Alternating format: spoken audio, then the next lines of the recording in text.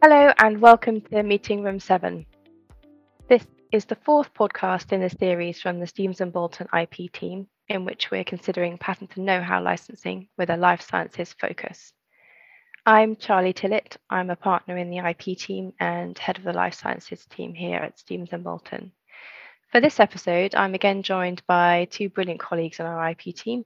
Tom Collins, Senior Associate, is back with us again. Hello. And we also have Joe Adcock, who is an associate in our team. Hello. Our previous podcasts have covered issues such as defining the scope of the deal, maintaining control of IP whilst allowing a licensee the commercial freedom it needs, and then payment terms and common pitfalls. In this, our fourth episode, we consider termination. Now, this is not always the easiest area to discuss at the outset of a new and hopefully exciting commercial relationship, with hopefully some common goals in mind.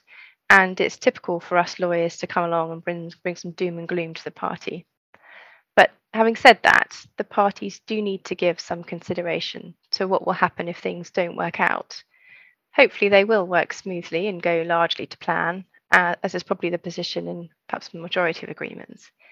However, it's much better, of course, to anticipate and prepare and plan for these circumstances that may arise, so that when it gets close to the time and these things do happen, there's a clearer and hopefully less contentious and less expensive way to deal with them when it comes to it. Continue our theme of looking at these issues from both sides of the table. Tom is going to speak from the perspective of a licensor, and Joe will speak from the licensee's perspective. So, Tom, speaking for the licensor, when would you expect the license to end in the normal course of events? I think the starting point will always be when the patents that are being licensed have all expired, because from the licensor's point of view, you want to maximize the exploitation of those patents whilst they remain in force. So ideally, you'd want to be pushing to make sure that the license continues at the very least until all of those patents have expired, which is normally by reference to the last valid claim that has expired under all of those licensed patents. But as is often the case, it may not just be a patent license, and there may be know-how that's licensed in conjunction with those patents, in which case it's common for the license to extend to cover the use of that know-how, which may well continue beyond the life of the patents when you're talking about trade secret type information. So for that reason, you would tie the rights to continue using that know-how at the very least until it remains secret and substantial and continues to be a licensable asset. Great, thank you. And Joe, what might the licensee want to see here? From a licensee's perspective, they may require the right to terminate the license for convenience. So for any reason, this is especially the case if the licensee is responsible for the development of a particular project. It may not be practical to continue for either an operational reason to do with the licensee, or it might be that clinical trials haven't given the hoped for results, so the project itself hasn't been successful. In these sorts of circumstances, it's not generally going to be good for either party to force the licensee to continue. That's not going to be good for the commercial relationship. Another thing that the licensee might consider is requesting a set term for the license agreement to continue for. If, for example, if a project is set to run for a particular number of years, that might be something else to consider. Okay, thanks, Joe. And back to you, Tom. If things weren't going the way that the parties had hoped, which could, of course, be for a variety of different reasons, what rights would the licensor expect them to have to give them the ability to terminate the license early? I think at the very least, there would be typical termination rights that would apply to almost all forms of technology license agreements, such as a failure to remedy a material breach. And that may well be breaches that cannot be remedied at all, which might fall into categories of things that once a breach has been made, essentially there's no way back from that, in which case you should have an immediate right to terminate, or as is commonly the case, a period where you can notify someone of a breach and there's a specific time period in which they have an ability to cure that before the licensor can then terminate. So you give them a last chance saloon, so to speak. And the kind of material breaches that you'd be thinking about from the licensor's perspective would be misuse of confidential information, failure to pay milestone payments or royalties, and those sorts of things would be the kind of rights you'd be thinking about exercising that for. And as is commonly the case, you may also have rights to terminate on insolvency type events subject to the applicable laws that might be in play. But when you're expecting licensing revenue to be paid by a licensee, naturally its ability to continue its financial obligations will be of major concern to a licensor. So that might be something to be considering as well. Sure. Thanks very much, Tom. And Joe, of course, the licensee is going to be looking for some provisions to protect its position and make sure it's not all one-sided in favour of the licensor. So what would the licensee be hoping for here? So the licensee might want to try and define what is a material breach, and this might mean actually going wider than the usual meaning of this term. The licensee should also consider carefully the actual situations which might amount to a material breach and give them the right to terminate, so that there's some certainty for the licensee as to those circumstances. May also want to make the ability to terminate on material breach mutual. However, the licensee needs to consider that the termination might not always be in their best interest. So if they are carrying out a project and the licensor fails to give materials that are due under the contract or fails to give assistance that it is promised, it's not always going to be the most practical solution to terminate the license. The licensee is going to want to carry on with their project. So it might be that making a claim is one of the options, but you'll need to consider this on a case-by-case basis. Moving on to the point about insolvency that Tom made, you could try to argue that the rights pass to licensee, but that's unlikely to work. The insolvency practitioner on insolvency will do their best in the circumstances, but the licensee is likely just to be listed as a creditor. So that's something to also consider carefully. Licensee will likely also want to be able to terminate the license if any know-how seeps into the public domain, because the licensee will not want to have to pay for something that's freely available to its competitors. And again, terminating the license if all patent claims cease to be valid. Even if no royalties are payable once those patents expire, there may be other obligations under the license that continue following expiration of patents that might not be in the best interests of the licensee for those to continue. Okay, thank you. So, Tom, coming back to you, aside from the usual term of the agreement, as it were, and any early termination rights the parties might look for in a patent license, what other termination provisions will the licensor be looking for? Change of control is often an issue that might come up if you're thinking about it from the licensor's perspective, and at least wanting the ability to terminate in that situation, even if you may not always exercise that right. Having the discretion to do that is something you want to be thinking about.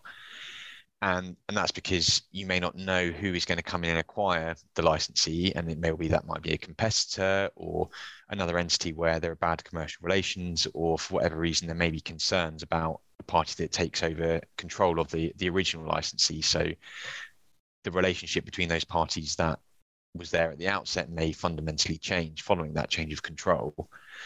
So that might be something you'd want to try and push for at the very least, even if it can sometimes have its difficulties when it comes to negotiating that into a license. A kind of a related point to that is thinking about what happens with affiliates and group companies and what might happen following termination when those other parties are involved as well, and whether potentially rights continue as regards rights granted to affiliates and sub-licensees or not. But that's something we'll come back to a little bit later. Great, thank you. And Joe, from your perspective, what about the licensee's thoughts here? So from a licensee's perspective, picking up on the change of control provisions, specifically as mentioned by Tom, the licensee is likely to be reluctant to accept these sorts of restrictions. It's going to want the ability to sell its business without losing the license. And in fact, the licensor might not be well served by such restrictions if it means missing out on an opportunity for expansion of the licensee. Change of control clause is also likely to be a massive red flag for any investor or lender in the licensee. And in any event, the licensor arguably continues to have the comfort that even after a change in control, the contractual protections relating to confidentiality and restrictions on use of IP will continue to apply. Yeah, that's right. And what about the position then in relation to validity of the rights here? Tom, from a licensor's perspective, what's it going to be having in mind? So a licensor may well wish to include a right to terminate the license if there is a situation where the licensee challenges the validity of the patents or the confidential nature of the license know-how. And often the licensee may be well in the best position to challenge those patents if it has an intimate knowledge of the technology that is being used under the license. So there's always an area of sensitivity about that. But whenever you're thinking about these termination rights, it's also important to think about competition considerations. And there are restrictions on when these types of provisions can and cannot be included in license agreements.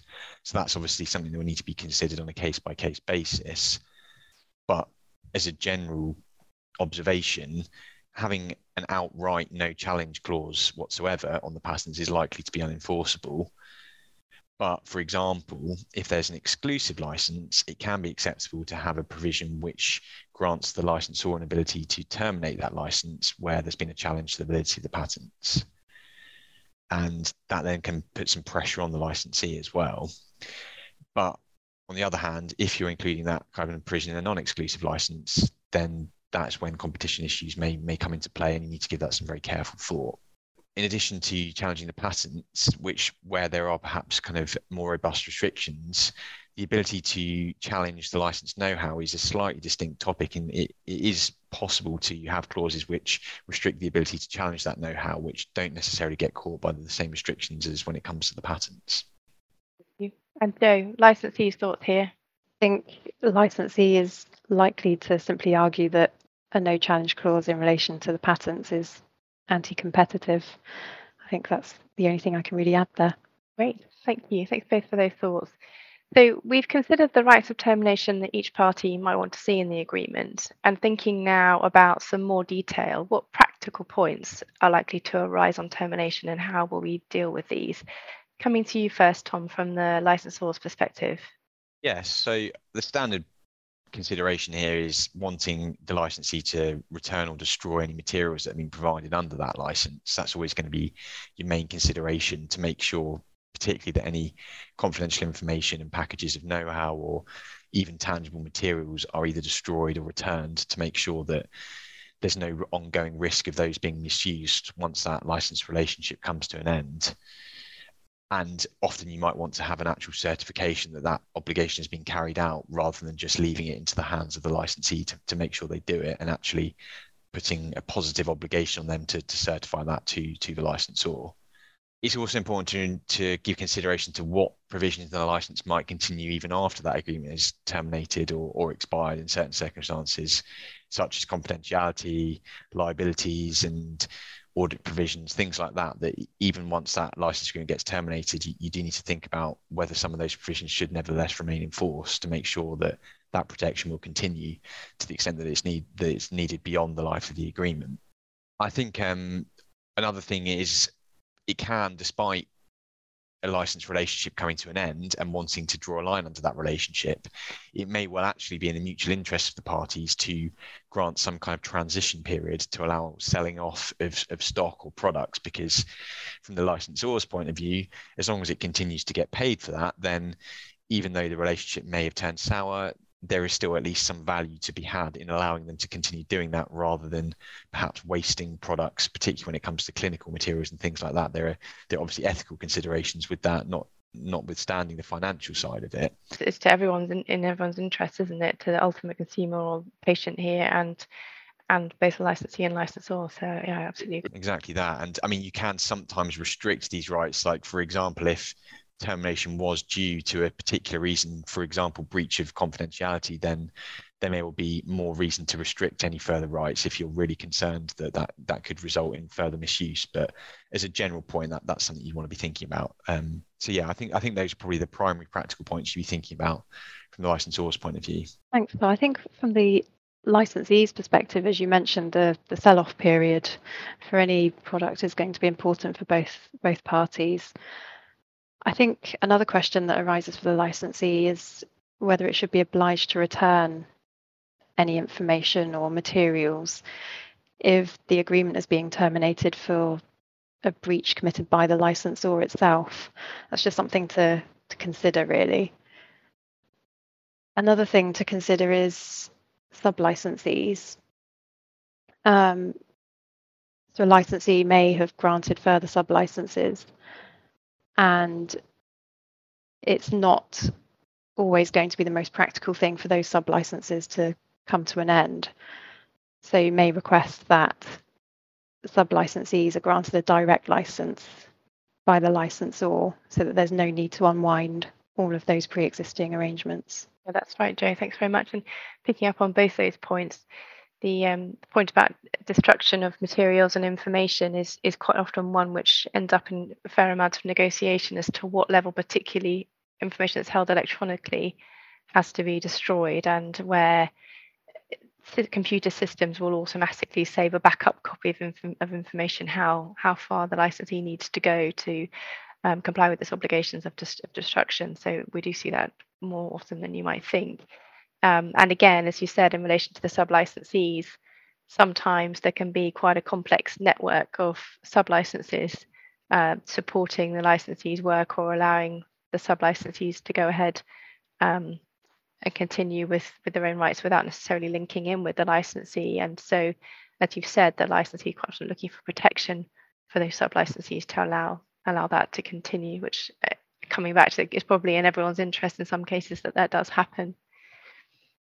Well, thank you very much. And that brings us to the end of this podcast episode. So thank you to the team, to Jo and to Tom for joining me, and thank you for listening. Please do join us next time when we're going to have a look at provisions which are key to disputes and where things unfortunately have gone wrong between the parties. So we'll consider enforcement, dispute resolution mechanisms, and jurisdiction, those clauses towards the end of the agreement that you hope you'll never have to rely on, and yet you need them to be right in case you do. So until next time, thanks very much.